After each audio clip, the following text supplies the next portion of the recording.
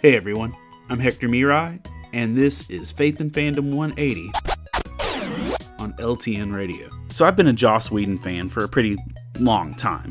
Firefly was literally life-changing for me, and kicked me off down a path that I've been walking for like the last 16 years in pseudo-professional geekdom. It also made me go back and check out Buffy and Angel, even his Shakespeare work, and Dr. Horrible was amazing. I read his astonishing X-Men run in the comics, which, to be honest, is the best X-Men run I've read, so I've been a fan of his for a long time. And when he was announced to take over after Zack Snyder to finish Justice League, I was pretty excited. I wasn't really thrilled with Age of Ultron, but I was kind of hopeful. And while I enjoyed what I saw with Justice League, and it was just nice to see my heroes on screen, I could tell that that wasn't what was intended.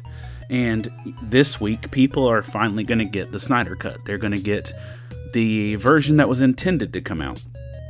And I knew when I watched the original version that someone had come in and done some things that weren't supposed to be. And it reminded me of this Bible story in Matthew 13, beginning in verse 24. Jesus told them another parable. The kingdom of heaven is like a man who sowed good seed in his field. But while everyone was sleeping, his enemy came and sowed weeds among the wheat and went away. When the weeds sprouted and formed heads, the weeds also appeared. The owner's servant came to him and said, "Sir, didn't you sow good seed in your field? Where then did the weeds come from?" Verse 28 says, "An enemy did this," he replied. And it just really spoke to me, the fact that sometimes we can pour out our best into what we're doing, and if we're not careful of who we let handle it and be involved in what we're doing, then it can become a perversion or a distant shadow of what we intended it to be.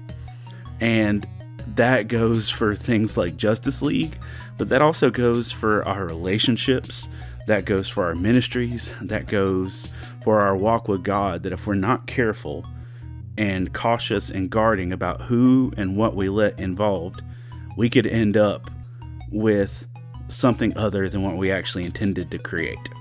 Remember to catch Faith and Fandom 180 every Wednesday morning on the Back Row Morning Show, only on LTN Radio. And if you'd like to learn more about Faith and Fandom, head over to faithandfandom.org, where you can learn about our Comic-Con ministry, podcast, memes, apparel, and book series. You can even read new chapters before they make it to the next book. I'm Hector Mirai, and thank you for spending the last 180 seconds with me.